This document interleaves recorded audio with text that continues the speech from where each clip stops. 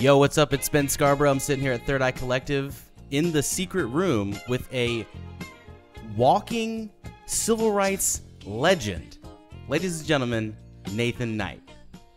Hey, man, it's great to be here with you today. Yeah. We've been trying to hook up. Like two ships passing in the night. Yeah, but the ships got together today. And they did. We docked at the same station. Hey, we getting that fuel? Yeah. This is great. Isn't it fun podcasting, right? You know, it's new to me. Seen a little bit of it, but It's like new age radio. It's like a radio in a controlled environment, radio that we can control. that's great. I don't like to be controlled too much. You know, I'm a civil rights activist. Right. Well, you know, we're going to blow the roof off this sucker in just a minute. So for everybody at home that doesn't know, Nate has been in the civil rights scene for decades. Hey, I met Dr. Martin Luther King when I was 11 years of age. And you know what? That's actually a great story. So why don't you let everybody at home know that story? What was that like for you? Well, it was a very unique experience. I sold newspapers in Greensboro, North Carolina. We moved to Greensboro. How old were you at that time? 11. 11, okay. I was 11 years of age. We moved from Tarboro, North Carolina to Greensboro because of the hurricanes that came through, Hurricane Hazel. She came through and just ravaged the east coast of North Carolina.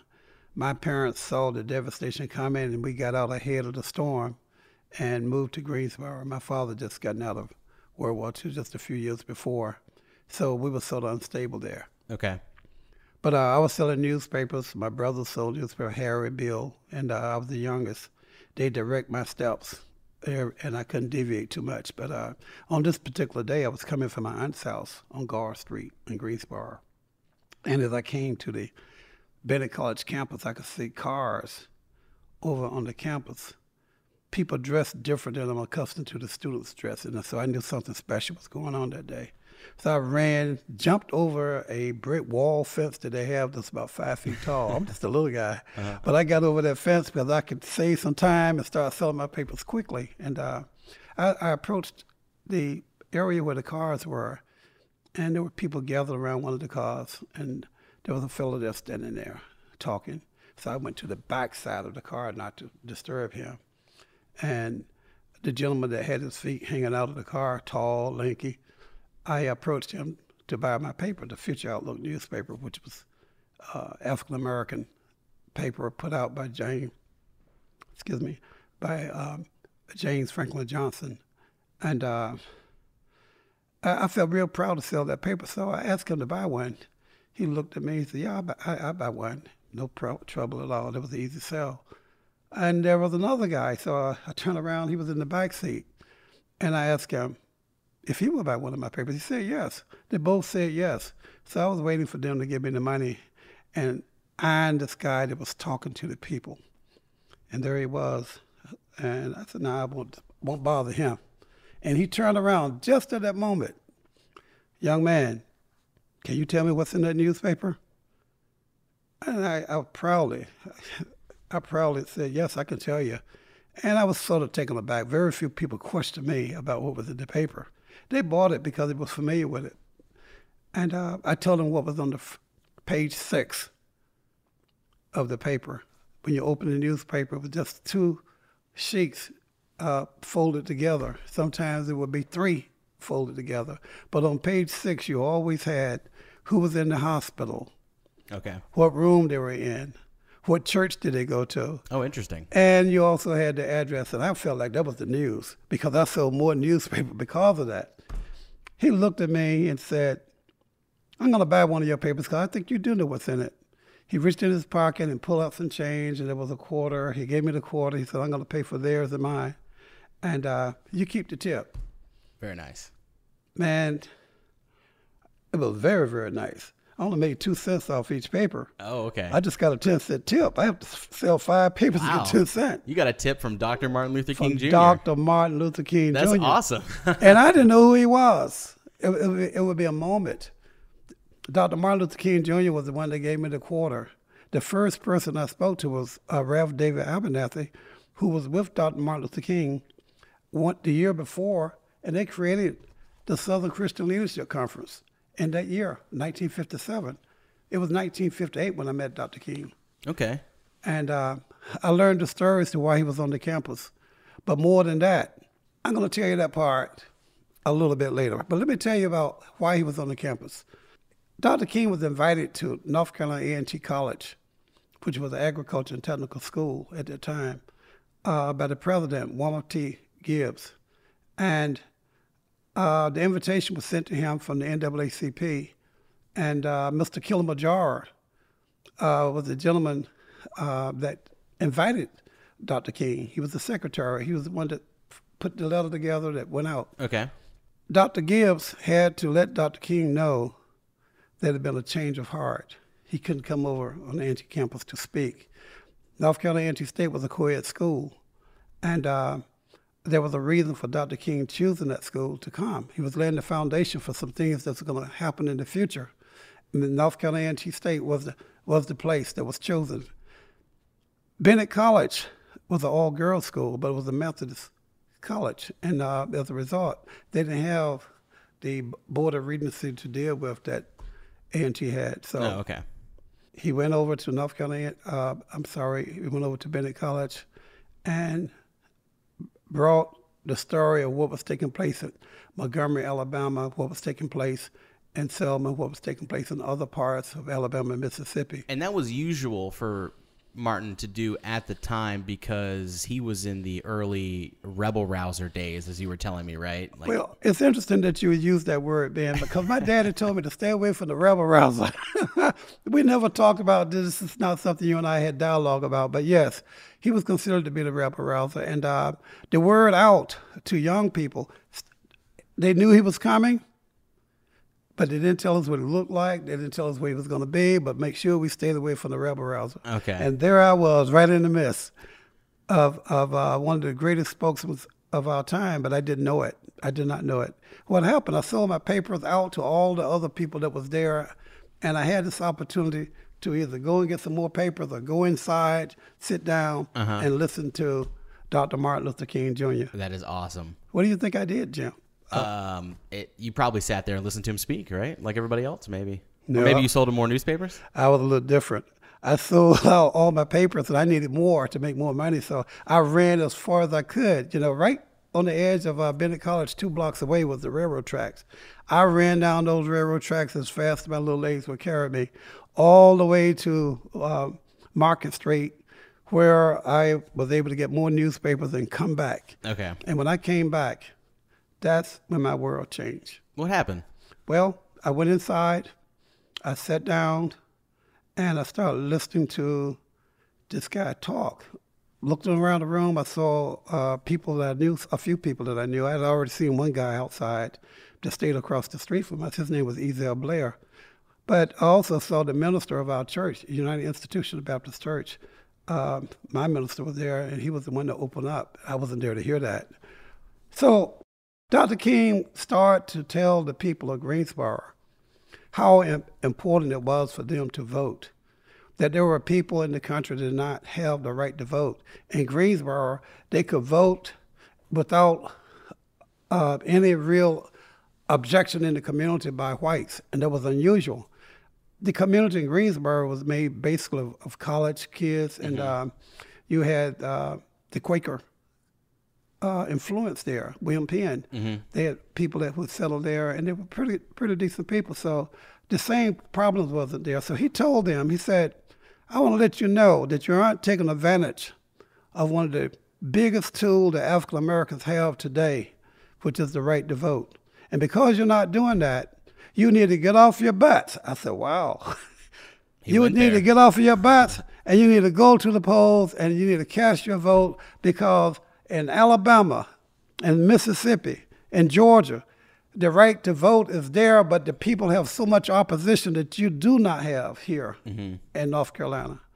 And that was part of the message. I didn't hear his entire speech, but I knew that I was sitting in the midst of something dynamic. Historic.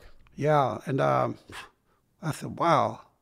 And as I left, I sold more papers, got a chance to speak to Dr. King, got a chance to speak to Rev. David Abernathy and thank them for purchasing papers from me. But I had to elbow my way a little bit because I was a little taut. Okay. And everybody was vying for this guy. And I really think that changed my direction. So on the timeline of your life, if we zoom out a little bit from that moment, if we come to the present, you actually are the South DeKalb chapter president of the SCLC, right? Yeah, not by design, Ben. I am currently the president of DeKalb County Southern Christian Leadership Conference. And now, for everybody at home that may not know what that is, why don't you go ahead and bring it home? Well, Southern Christian Leadership Conference was an organization that was set up by Dr. Martin Luther King in 1957.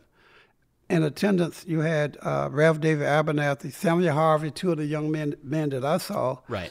When I met Dr. King, was only 29 years of age. And the year before, at age 28, he had set up the Southern Christian Leadership Conference, which was a civil rights arm. And the reason for doing that, he wanted to try to help African Americans get their right to vote, have the opportunity to participate in segregated community in an integrated way. So he wanted positive things for everyone, not just for a few. Okay. And he felt like that wasn't in place at that time. And so the SCLC is still alive and well today, and you find yourself at the helm of an organization that is doing well in the community, right? Yes, I do. I have to say that the DeKalb County chapter is one of the biggest voices in the country. If there's an issue that need addressing, we will address it, and we will address it intelligently but very forcefully. Okay. Just like Martin would. Well, every time I look at this guy, every time I think about him, I think about a young man, 29 years of age. Today I'm 72. I'm 29. Yeah, you see what I'm talking about? Yeah. So here's a guy that knew early on that he was going to do something to affect people and bring about a change, love, agape love for everyone. That was his life mission. Civil rights was just something that was a part of the step and the process. But his life mission was to bring agape love to the world. And he was successful in doing that. Okay. He was given a Nobel Peace Prize because of this, not because of the civil rights movement, but because he brought what the world needed to deal with and the tools that they needed to have to handle the issues that we'd be facing across in every country, not just America, Russia, China. Every country in the world honors and respects Dr. King because of agape love. The civil rights things was just an extra. So let me share something with you, Ben. Yeah, go ahead. At age 14, Dr. King was a student at Morehouse College here in Atlanta, Georgia. He read in the newspaper, the Atlanta Journal and Constitution newspaper, he read that down in Walton County, Moore's Ford Bridge crossing, a lynching had taken place that upset him so much that at age 14, he wrote an article to the Atlanta Journal-Constitution about this. Very few people today even know that he attended school at 14. They don't know that he wrote an article, that he was that concerned about what was going on in his world. Okay. At age 14, think about what you were thinking about as a kid. I was trying to get the Nintendo to come on. There you go, Ben. And I was still trying to sell more newspapers. But this guy had this vision. And I think that incident put him on course for a direction that would affect all of mankind. Okay. His concern for others and wanting the right thing to be done. And he felt like that the right time to do something, if it's morally wrong, is to correct it then, not later. And that's a wonderful way to go about life, to deal with it right then and there instead of putting it off, right? Right then and there, And when he set up his organization, he set up to have chapters all across the United States. DeKalb SLC was born out of misunderstandings that had taken place within the corporate structure of the Southern Christian Leadership Conference. Mm-hmm. And there was bickering and fighting that was going on, infighting that was going on. The accusation of money is being taken and being misused. And I was hurt by that. The thing that drew me more to wanting to do something was because this young man that I met at age 29, in the same year that I met him, he was stabbed by an African-American woman who was trying to take his life. And if that knife had gotten just a little bit closer, I'm talking about centimeters, he would have been dead. He had gone through a struggle. And his first struggle, his first absolutely physical confrontation was that young woman who was trying to take his life. I see. I didn't even know that. Yes. Well, I'm glad I had knowledge of this to share. Now we all know. Yes. So Dr. King's life was threatened at age 29 by an African-American woman who stabbed him. What? And from that day forward, it seemed like tragedy followed the family. Oh, okay. You know, let me give you a little bit, and we could go up and come back. But Dr. King's mother was shot while sitting down at the organ. She was playing the organ. A friend of mine who was a school teacher at Murphy High School here in Atlanta, Georgia, had invited me on that day to church with him. He taught Sunday school. And another friend of mine, Reverend Lewis Berry, invited me to Birmingham, Alabama to go and visit his family in A.G. Gaston that Sunday morning. And I chose to go with Lewis Berry. And it was unfortunate. En route to Birmingham, Alabama, we learned of the killing of Dr. King's mother.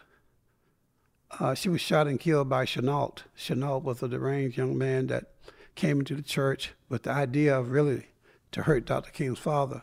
But because the mother came out to play the organ on that Sunday morning, she wasn't playing every Sunday. Mm-hmm. But this was a Sunday that she was playing, and she came out before Daddy King was back in the back, getting ready, preparing with his sermon for church that day. So tragedy struck this family more than one time. His brother, A.D. King, there are a lot of people don't remember that he even had a brother. But Dr. King's brother, A.D. King, was the one that was drowned. He was drowned. Really? In his backyard. He was drowned, and he was a great swimmer. And he was drowned, and they said it was suicide. Well, Ben, one of the things that I find out through our history, African-American history, is that when we are lynched, there is no real inquiry that takes place. You see, America did not prepare itself for African-Americans in the aftermath of slavery. They could only see slavery itself and what use that it had. But there was things that would take place because they did not prepare, did not know, did not think. But then Dr. King was killed. I can never forget that day that Dr. King was killed. What was going on that day? Well, for me, I was a young kid that was working in the acoustical ceiling business, and I was at next door to an architect's office drawing up plans. I have a photo that was taken by my brother Bill. I'm his youngest brother. He took a picture, and I was just staring into space with a shirt and tie on, short sleeve shirt, inside the office looking over a set of plans, but really gazing at a wall. Mm-hmm. That could not give me an answer, could not give me reasons why, how. It was a very shocking thing, and my generation had to endure assassinations. That's not something that your generation know anything about. Yeah. But we went through Dr. King's death, and then John F. Kennedy, our president, who was shot and killed in Dallas, and then later his brother, Robert Kennedy, mm-hmm. who was responsible really for getting Dr. King out of jail. Oh, okay. That's another story that people don't know. Dr. King got a parking ticket. I remember one day you got a parking ticket. But Dr. King got a parking ticket, but unlike you, where you had a chance to pay a fine and go on, they housed him over in DeKalb County Jail. in the middle of the night. They put him inside of a transport wagon with dogs in the back to transport him to Reedsville jail. Reedsville is the most notorious jail in all of the Southeast. This way, the worst of the worst goes to Reedsville, but they had Dr. King going to Reedsville jail. Okay. And it was Robert Kennedy who was approached by telephone by Dr. King's wife asking for intervention in that process. The judge in that case was Judge Cooper. Judge Cooper was a entrepreneur that had a tire business over in DeKalb County. He also had property out in the Snellville area. Okay. And many black men would be put in jail so they could go and work on his properties. But Reverend Cooper, you got to excuse me, Ben. I'm getting choked up a little bit here. No, take your time. But Judge Cooper had taken Dr. King and put him in with those vicious dogs, and nobody knew what the outcome was going to be. His wife, in the middle of the night, called Bobby Kennedy and asked him to intervene, and he did. It was the intervention of Bobby Kennedy through conversation to the governor and a direct conversation to the sheriff and another conversation to the judge to let them know that if a hair was to be out of place with Dr. Martin Luther King, then the wrath of the National Guards would be in Georgia. Oh, wow. And that next morning, he was released. As he should be. Yeah, he was released. But for parking ticket. Yeah. Parking ticket. Yeah, that's just something that I can't even fathom. Well, a lot of people don't understand what it would be like to have been in his shoes. First of all, he did not choose this path. He was prepared for the path, but it wasn't a choice that he chose. Men approached him when he was in Dexter Street Baptist Church preaching, and they reached out to him because he was the guy that had that he had that voice, he had that knowledge, he had that wisdom, he knew the history. Yeah. And all of that combined, and he could deliver it. They wanted this guy to be a part of what was taking place there in Montgomery. And he chose to do so. When do you decide to be a leader? I often wrestle with that question. You don't decide. You're born one. We all have that thing inside of us. And some people allow it to awaken, and others will push it aside and do other things. They might even try to play Nintendo games for a minute. But at some point, there's a voice and a quality that's in a person, and they're going to have to answer that call. You got to answer that call, Ben. When I met you, you was a young man that came from Auburn University to Atlanta, and you was enthralled about what was taking place in the music scene and what was taking place in the rap scene, and you really wanted to do something, but you came with the goal of making a movie. And I always wondered, and I always asked, Ben, what are you doing now? Because I knew that that's what you came to do. So that thing inside of us, it's got to live. You can't keep suppressing it. It's going to burst out one day. Yeah. And look what has happened. You got all this knowledge. You come full circle. Yeah. You got the ability to be able to do just what you set out to do as a kid. And it only took 9 years. 9 years, yeah. We're actually sitting here at this table. I want to say in October, it will be 9 years since Nate and I first met. When I first moved here, I leased a house a few miles down from a community arts center called Wonder Root. And I think they're still there. Are they still there? They're still there, and they got one of the largest contracts. They performed the contracts for the NFL games. Oh, yeah, that's right. I did see that. Yeah, I saw the press release. Yes, all the murals that's in Atlanta that was created Wonder artistically Root. Came through Wonder Root. So me being 20, I hadn't even turned 21 at the time. I got on Google Maps, and I was typing in art centers. I was looking for basically like a community to get into. And I walked into this house that had been converted into like an art studio, basically. And Nate was sitting there with his cowboy hat on, and he was painting in the corner of a room. And so there was Nate, and then there was like a bunch of other people of varying age groups, right? Yes, mostly younger than me. Yeah, but I just naturally, I guess I'm an old soul or whatever. I think I clicked up with Nate. I was able to relate more with Nate than I was to people my own age at the time, and so. And we called him Top Pop at the time. Yeah, I think people still call you Top Pop, right? They still right? call me Top Pop.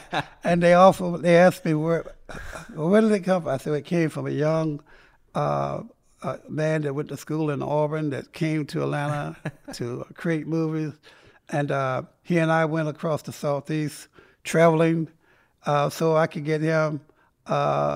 Nate and I hit the road, man. We hit the road. The truth of the matter been, I wasn't white enough and you wasn't black enough. So we had to merge the two so we could get it right. Yes, that's exactly what happened. Yeah, it did. Those road trips, I really look back on those days. We went to Asala. We went to Raleigh, North Carolina, where the Asala. That was a real eye-opening experience for me. Asala, I'd never heard of it. I'd never been to it. And Nate brought me, and I was able, dude, it was like an amazing weekend.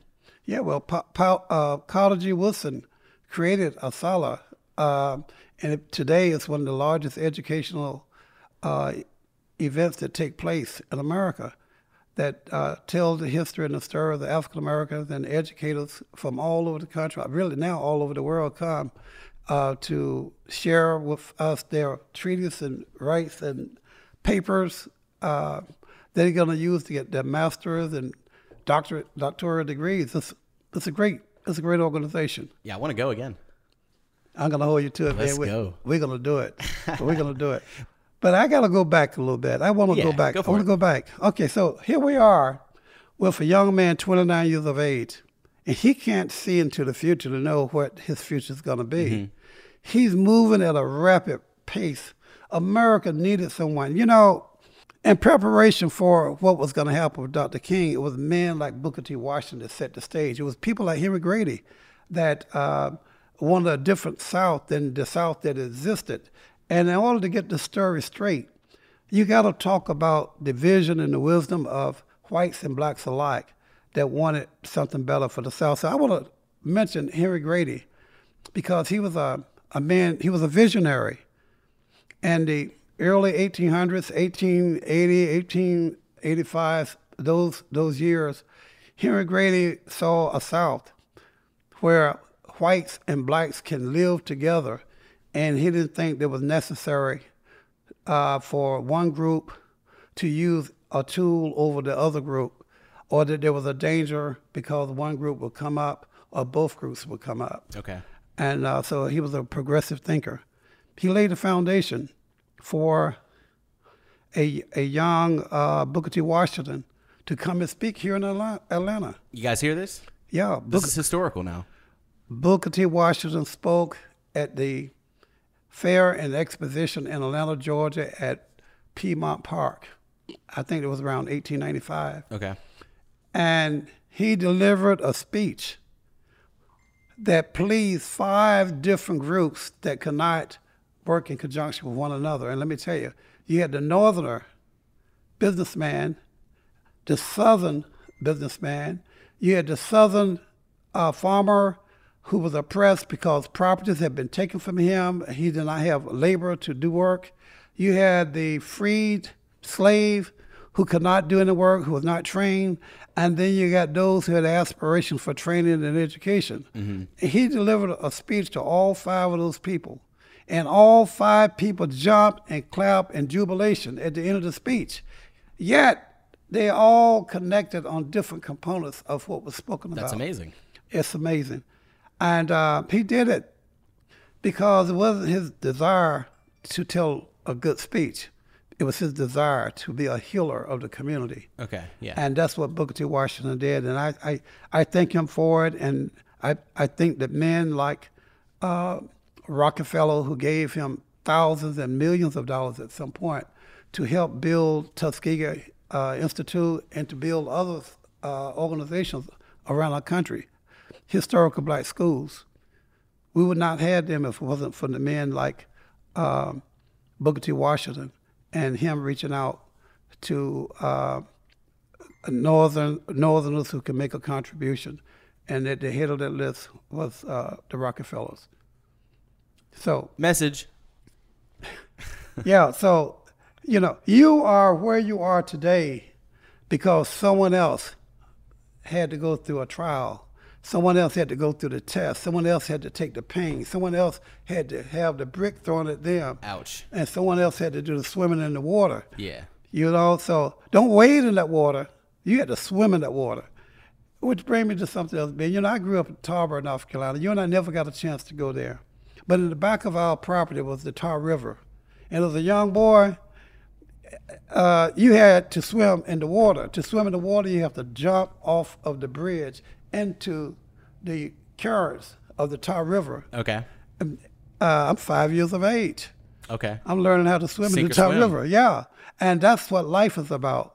You got to jump out there in it. You got to live it, and you are going to sink or swim. And so far, it's not a lot of barriers. Somebody is doing the breaststroke. Somebody. And it's got to be you. Someone's doing the doggy paddle, though. That's exactly right. But they all are swimming, Yeah. and they all are getting to the other side or getting to where they can be safe. And that's what Dr. King did. He brought information to people. He didn't try to make them digest it or ingest it. He said, look at these two factors. Which one of these is going to make our world better, stronger? Which one? So, what action do you think you need to take? He pretty much presented everyone with the obvious choice. The obvious choice. Yeah, and the world is a much better place for it. Well, look at you and I. We're sitting here, In the same room. and now you're black enough, Yeah. Hey, ATL. and I'm white enough Yeah. for us to merge together and be great enough. You Isn't that see, something? it is. I love this country, and I love this day and age. And, you know, I can't thank, you know, everybody who came before me for making something like this possible, or at least less difficult than it ever should have been. Because all I had to do was call Nate and say, hey, man, I'm about to pick you up, dude. Hey, I'm pulling up. and he pulled up. He pulled up in his car. Sometimes it wasn't enough gas when he got there, but it's okay. We put bubble gas in it. Those were the days. And we travel. I remember we went to Livingston College. My great, Yeah, that was a great trip. my great Uncle John C. Dancy was a part of the 1898 race riot. Yep. His papers all was at Livingston College. And I never forget the day that you and I went there. And you went with me so that I could try to get information so we could see those papers. Yeah. Well, we was told to come back so that we could. They made it possible. But we got busy in our lives doing other things. I want us to make that journey. You know what? Yeah. Let's we need make to that journey. We need to make that journey. We need to re-up on a little trip to Livingston College. Yeah. And you all are not familiar with Atlanta in its earliest days, in its formative years, and the struggles and the evolutionary stages that it had to go through. But you had a lot of people that helped make that possible. I mentioned to you about Henry Grady, but Alonzo Herndon, who had the insurance business, he was one of the greatest men in the city, African-American businessman, who had a 25 seat barbershop downtown Atlanta on Peachtree Street, where white men was able to get their haircut. And they did. They loved his service, and they paid him dearly for it. This man was able to build an insurance business, one of the largest in the United States of America. And it came because two groups, black and white, came together, saw a need. One fulfilled the money, and the other fulfilled the labor to do the job. And that's what is making the South strong. It's unity. Unity, that's the key. The key component for success in Atlanta and all of Georgia is unity. You do not have to be threatened by my knowledge or be threatened by what I learn and what I do, because the world is going to progress. It's going to change. It's not going to stay where we are. It's going to advance. It's going to take more creative knowledge, and everybody got to input into it in order for all of us to benefit. So tell everybody what's going on in Selma this week. Is it this week? Yeah, Selma, Alabama, March the 3rd, the first Sunday in March. Bloody Sunday is one of the heartfelt events that took place in our history. In Alabama, you have state troopers that met people like F.D. Reese and Amelia Boynton, who was on the bridge that day. They were making a march across the Edmund Pettus Bridge en route to Montgomery, just asking for the right to vote. Want to have something that the Constitution said you have. Yeah. But you had those who stood in the way and said, no, you can't do this. And so they walked on that bridge on that particular day. You had hundreds of people that was beaten by highway patrolmen and law enforcement officers and Klansmen and just racist people who did not understand that letting Americans have the right to vote was a constitutional matter that was decided by our forefathers long before the problem ever existed. They saw deep into a future, and then you had those who benefited from that future wanting to take what those forefathers saw, and they wanted to take that away from some of the people. We were in bondage when the right to vote was given. We was in bondage when the Constitution was written. But the history shows that the wisdom of those who wrote the Constitution, they took things in consideration that were futuristic. We got a living Constitution that served the people, and when it needs to change, then the process to change it through amendments were already set forward. Yes. And the government was already set forward. We have a Congress, we have the Supreme Court, we have the presidency, and all of those have to work in concert with one another. No one they can try, but no one can usurp the authority and the spirit in which the Constitution of the United States was written. And it's for all of us. Bloody Sunday came about because a governor decided, no, you're not going to have the right to vote. No, you're not going to be able to congregate. No, you're not going to be able to have It's Selma, Alabama. Equal access. In Selma, Alabama. Selma was a place that nobody in the world knew about until this situation presented itself. It was chosen because it was a large black belt of people that stayed there that was suppressed. And one of the things that you have to understand about the movement is that it wasn't Dr. King's movement. It was the people's movement. The Montgomery Improvement Organization was set up, and it laid the stage and foundation for people like Rosa Parks and the NAACP to stand up against oppression there. And you had oppression in rural Albany, Georgia, where the people were suppressed, did not have equal rights, did not have equal access, could not use community services, could not eat in certain restaurants, could not do anything. So America had changed, but the South was slower to accept the inevitability that all of us will have to come together and live in America, not at the expense of one another, but we will all make each other stronger. Selma, Alabama, on Bloody Sunday, March the 3rd, Jimmy Lee Jackson was killed protecting his father. Can you imagine? You were 29. When I met you, you was around 19, 20 years of age. Yep. And your father was protective over you. He really didn't want you to leave home. He wanted you to stay there and go to school in Auburn. And he did so because he understood there's a world out there. And you said, Dad, I want to go out there. I want to see what this world is all about. He said, no, son, I want you to stay. And that battle between father and son, mother and daughter, is the same thing that took place between the states. And one group could see where it was not a problem, which I explained, Henry Grady. Mm-hmm. He was progressive, futuristic. And others like Bull Connors and George Wallace, they saw something different. So we had Bloody Sunday where... And this is the anniversary of Bloody Sunday coming up. Yeah, this anniversary that's coming up is the 53rd anniversary 54th anniversary was Bloody Sunday. Next year, every 5 years, we would do the reenactment from Selma, Alabama to Montgomery. We walked the entire distance. And there's a bridge. This is a legendary bridge involved. Yes, Edward Pettus Bridge. The people in Selma, they went to the churches and they met at their church and they discussed everything that was taking place and they made a decision. The pastor made a decision. It's ironic that you had about 8 or 9 churches in the area, but all of them on Sunday morning was talking about the same thing.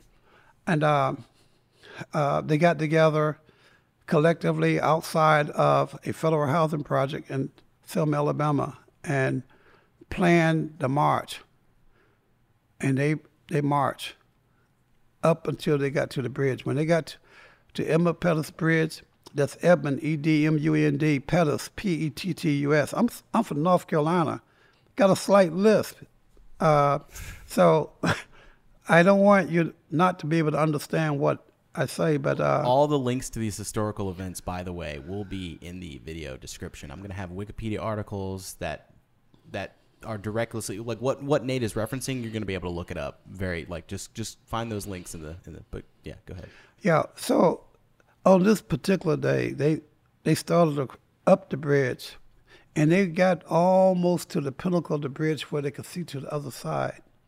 On the other side, you had the Klansmen, you had National Guards, you had Bull Connors and his people and his dogs that was going to meet the people right at the top of the bridge, and it did so. And it was ugly. What happened? Men, women, and children was beat with billy clubs. Some of them jumped over into the water, and some jumped off over into the land. Reverend Hosea Williams saved a little girl named Cheyenne. He put draped his body over him, and it took a vicious beating that day. Willie Bolton, a Georgia and Atlanta preacher, he's dead now. He was the one that led the mule train from Mississippi up to Washington, D.C. He was one of the men that jumped over. John Lewis, who's a congressman now, he was beat unmercifully all about the head. You could still see the cuts and gashes. One of the things that people don't understand, that the beatings that took place in communities across America left people injured. Oh, yeah. It left real body injuries to people. That's not done by the incision of a doctor. Hatred is a bad thing in our society, and the teachings of Dr. King have kept a lot of hatred from boiling over into acts of violence. The King of philosophy is what guides the Southern Christian Leadership Conference and all their presidents and all their members. We take a vow that if someone hits you, you won't hit back. If someone cut you, you won't cut back. If someone stand in your way to keep you from going forward, that you would sit down or lie down in peaceful resistance. These are some of the things that Dr. King put into practice in the King of philosophy that was taken from Mahatma Gandhi and from other philosophers. And he used those and he used them very strongly. And this Selma event has been documented well throughout history. And I can't even imagine that the people in power, the political people in power who were authorized this event, back then, how could they know that this wasn't going to be a pivotal point in history, Well, this is the thing that people will have to learn to give Dr. King some credit about. He was a strategist. He had a team of men around him, and some of them you may know. John Lewis is one, C.T. Vivian another. He had Rev. David Abernathy and Dr. Lowry, Sammy was there for him from day one. Mm-hmm. He had the vision and wisdom of even a singer, Mahalia Jackson, and a beauty shop owner. All these people had knowledge and wisdom that he pulled from, and he had the schools and colleges around the country. So if you want an answer to a question, he didn't always take his own opinion about things. Mm-hmm. He would measure those things and then weigh it up against, he liked to call it he always believed that in all situations that the wheels of justice was always turned in the way of the moral right, and he would call this the moral compass, and it does. It starts off in a dark way, but it ends up in a light way. So Edmund Pettus Bridge was very dark on that day, but today it's very light. We have the right to vote. We have people that have died. F.D. Reese died 3 or 4 years ago. He was the father of the Voters' Rights Act. He was the one that led the teachers in Selma, Alabama. James Orange was a part of the Montgomery Improvement Association, but he's gone with us. Rosa Parks, the first and only black woman to be held in state in the Rotunda in Washington, D.C. America have seen that it made some mistakes. We are a work in progress. This country did not come here with all of the answers. It came with people who desired answers and desired change in their life. And the doors were open to everyone that wanted to come. You got people from all over the world who have been able to come to America and live. The problem is that we were already here. And so now some adjustments got to be made. You see, if you went to work every day and got paid a check, and when you were able to come home, take care of your family and pay your bills, then everything's all right. Yeah. But what happened when someone inject issues in between that? Oh, then we finna have problems, Dan. And that's what happened. That's exactly what happened. You see, all of America was in on slavery at the beginning. But as time went forward and industrialization came into being, then one segment of the company said, hey, we don't need this as much. But you guys got to change what you're doing. Mm-hmm. Well, the people that had to change didn't have a way of making that change. They didn't see how they could do it and how they could maintain their land, their property, schools, education for their children. Mm-hmm. They couldn't see those things, and that wasn't provided. So you had this friction that came between two groups. And in the middle of that, you had two more groups that was affected. You had the American Indians, and you also had the African Americans. If you roll the clock back a little bit further, you would have had three groups. You would have had the African Americans, you had the American Indians, you had the white Americans. Now, why would I say you would have the white Americans? Because we have to understand that many of the whites that came into America came here as indigent servants. Right. They had to serve out a time span with someone for a certain amount of time to pay their way for having come into this country. Mm-hmm. And that is a form of slavery. Yeah. So it's what this country is made out of. Where are we today? We're in a much better place. We still got some things to work on. Agreed. And we are looking forward to those challenges as a country. We're more coherent, even though some are Republicans, some are Democrats, some are independents.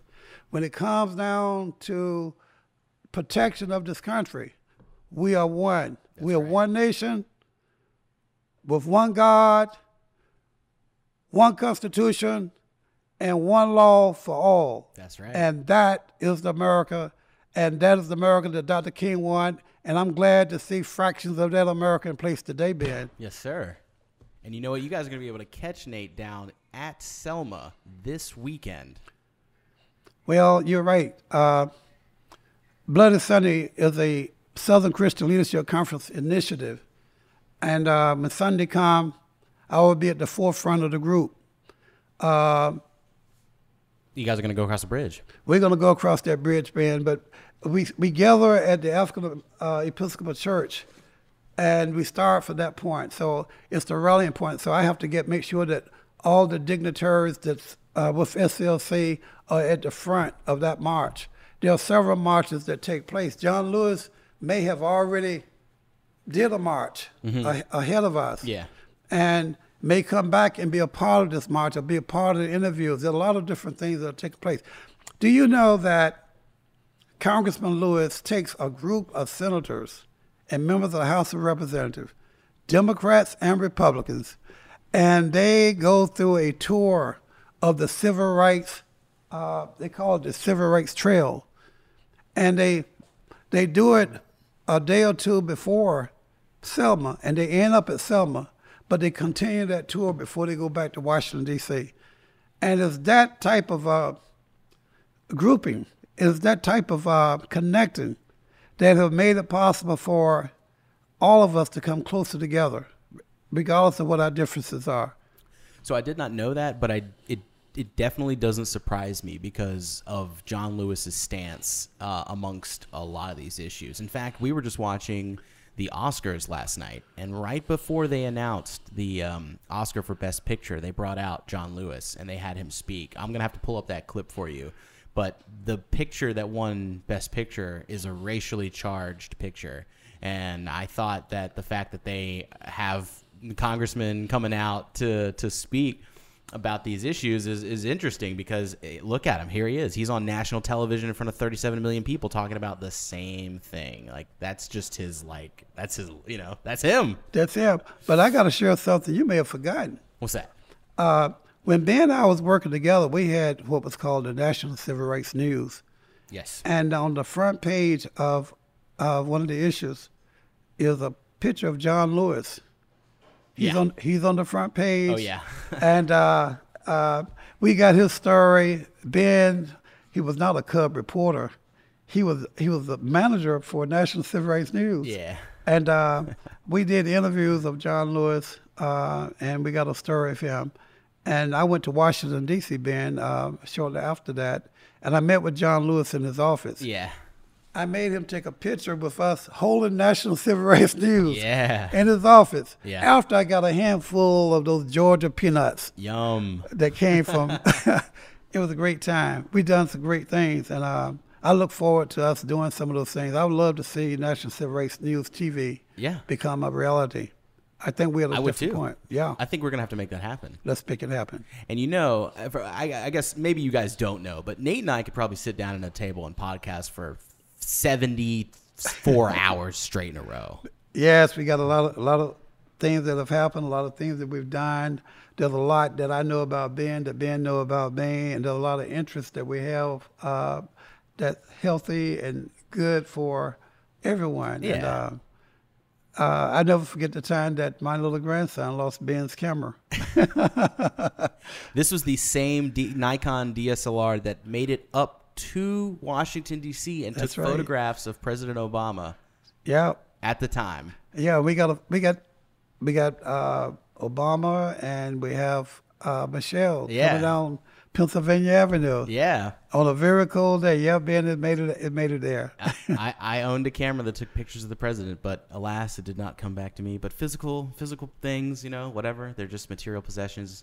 It's the historical factor that really mattered to me. Yeah, we got some stuff. I got one that I just got to tell people about, Ben. Go for it. You know, we was over there. Warren Dunn had made a decision to create an organization to back the interests of his mother, and we was over there with Jimmy Carter, and Jimmy Carter and his people. It was the housing initiative. Yes. Right? So Jimmy Carter is it's like 9 a.m, right? It's 9 o'clock in the morning. Jimmy Carter is there at the spot, and Nate is like, "Hey Ben, you got to take a picture with me and Jimmy Carter, right?" So that's the stage. I set the stage. And so Ben said, "Yes, I'm going to do that." I said, "Well, listen, he's going to get out of the car. He's going to come around, and it's got to come this way." I said, "If you stand in the right position right here, I'll make sure that I'm with Jimmy Carter so you can get the picture." Well, he took the picture of Jimmy Carter. But what did you do, Ben? What happened? I took a picture of President Jimmy Carter, but Nate is cropped out of the picture. All Half his face is in the frame, and Nate will never let me live that down. No, but I'm gonna tell you, I'm gonna give Ben a chance to correct that. One of the great things about Jimmy Carter is that he's still alive. He's still doing great things. He's still working with Habitat of Humanity. He's almost 100 years old now, but he's still got that zest for life, and he's still building houses. And Warren Darn is still waiting. We're gonna have to take that picture. We got to take that picture, Yeah. Ben. Well, look, Nate, we're gonna have to also sit down and do this again. What do you say we get out of here and go get some sweet tea? It's time for sweet tea and 3 slices of lemon. I'm all for that. That's what's up, guys. I'm here with Mr. Nathan Knight, civil rights legend, in the secret room at Third Eye Collective. Thank you so much for making it to the end of this podcast. We're going to do this again. If you enjoyed today's episode, please let us know down in the comments what you want to see us talk about next. And we'll see you at the mountaintop. oh, yeah. Actually, you know what? Before we get out of here, just because we've got the ear of just about every hipster from here to outside of the perimeter, why don't you let everybody know about that? Well, you know, Dr. Martin Luther King never got a chance to do what he said in his famous speech, which is let freedom reign from the mountaintop of Stone Mountain, Georgia, to the alligators of Pennsylvania. And so as president of DeKalb County Southern Christian Leadership Conference, that have really bothered me more than anything else. When I think of him, meeting him at age 11 and not getting a chance for him to see the contributions that other people have gotten from him and the things that he's done, I felt like that we needed to make it possible that the bell of freedom ring. Now, you got to understand that Dr. King said, let freedom reign, R-E-I-G-N. And it will reign when you and I go to the mountaintop of Stone Mountain, Georgia, and ring the bell of freedom. We're going. And I want to know, where you go, Ben? I'm sorry? Where you go? Oh, yeah. You're not scared, are you? No, I'm going to be there with the camera crew. I'm going to be there with an assistant director. We're basically going to document this trip to the top of Stone Mountain to let freedom ring. We're going to get a chance to do what Dr. Martin Luther King wanted to do in his lifetime, you know. And the better portion of the day are going to be events that's going to take place down at the bottom of the mountaintop before we go up. We're going to have people offering ideas and suggestions as to how we can better make things work in our communities.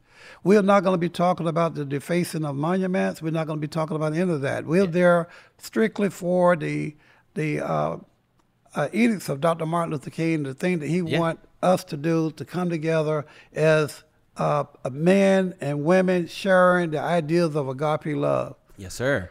Yeah. And so you guys keep your eyes open for that date, because when we set that date, we're going to promote it.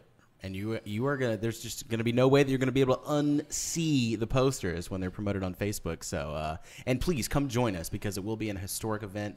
And who knows, you may be in a classic piece of stock footage that may end up in a documentary on Netflix one day. Who knows? Who knows? It will be, Ben. It has never been done before. This has never been done by this organization, period. This would be the first and only time since 1957, when Dr. King started this movement, that someone took time to do something that was not related to the death or killing of someone else, to do something for humanity. Yes. And we're going to do that. Yes.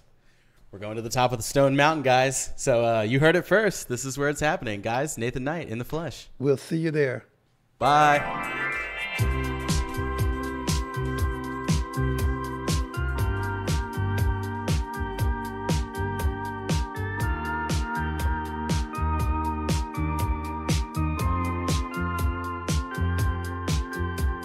Ship to ship support.